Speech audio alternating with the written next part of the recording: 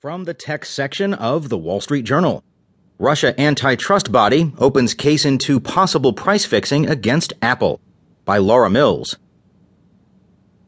Russia's federal antitrust body has opened a case into possible price fixing by Apple Inc. and some Russian smartphone retailers, making the Cupertino, California company the latest U.S. tech giant to draw attention from Russian regulators.